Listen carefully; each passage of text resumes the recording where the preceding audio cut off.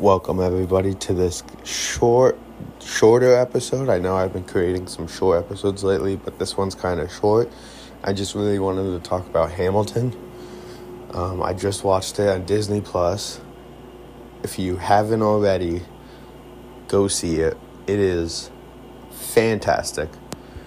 The acting, the facial expressions. I'm not much of a musical person and how it gets developed, but from a history point of view, it was so inspiring to learn the immigrant story. But not only that, you learn something. I learned something, and that's all us historians want to do, is for the public, for people to learn something. Hamilton is a perfect example of public history. It's for the public. It lets people create their own sense of understanding or what happened. And it raises questions. And that's the biggest thing in history and historians, is to raise a question, then you go find the question, the answer to that question.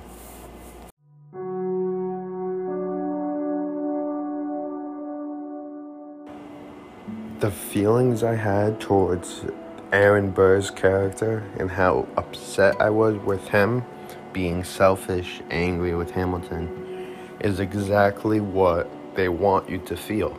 Because when you feel something, you connect with it. And then when you connect, you learn.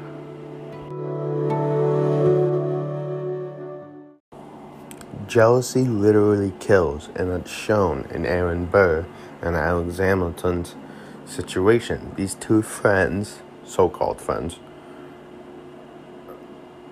start to get on the uprise, start to become something, and Washington sees the fire, the passion that Hamilton has for the revolution, so he hires him.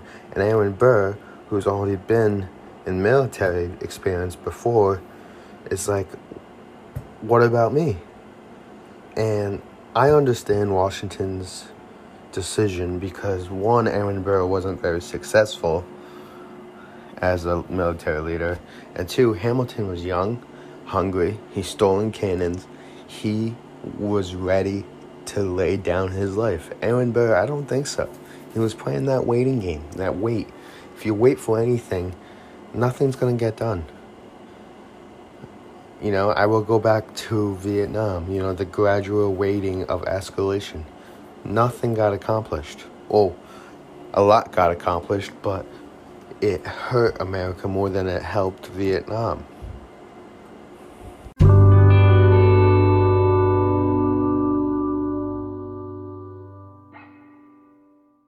Now, my favorite part of Hamilton, as many of you can probably guess, was most of the scenes with Washington. Washington was presented so well without the beard, which I thought was awesome. So passionate about the country moving forward, and it's just so perfect because I think we can all learn from Washington and what he believed in. And I know right now it's tough because we live in this world with, we need very, very strict police reform. We are in a pandemic. The founding fathers, they were white. The white man story, we're kind of getting away from that, which is great because we need to hear everybody's story because that's what makes history so unique now than in the past where it was just a typical history book or the white man's story.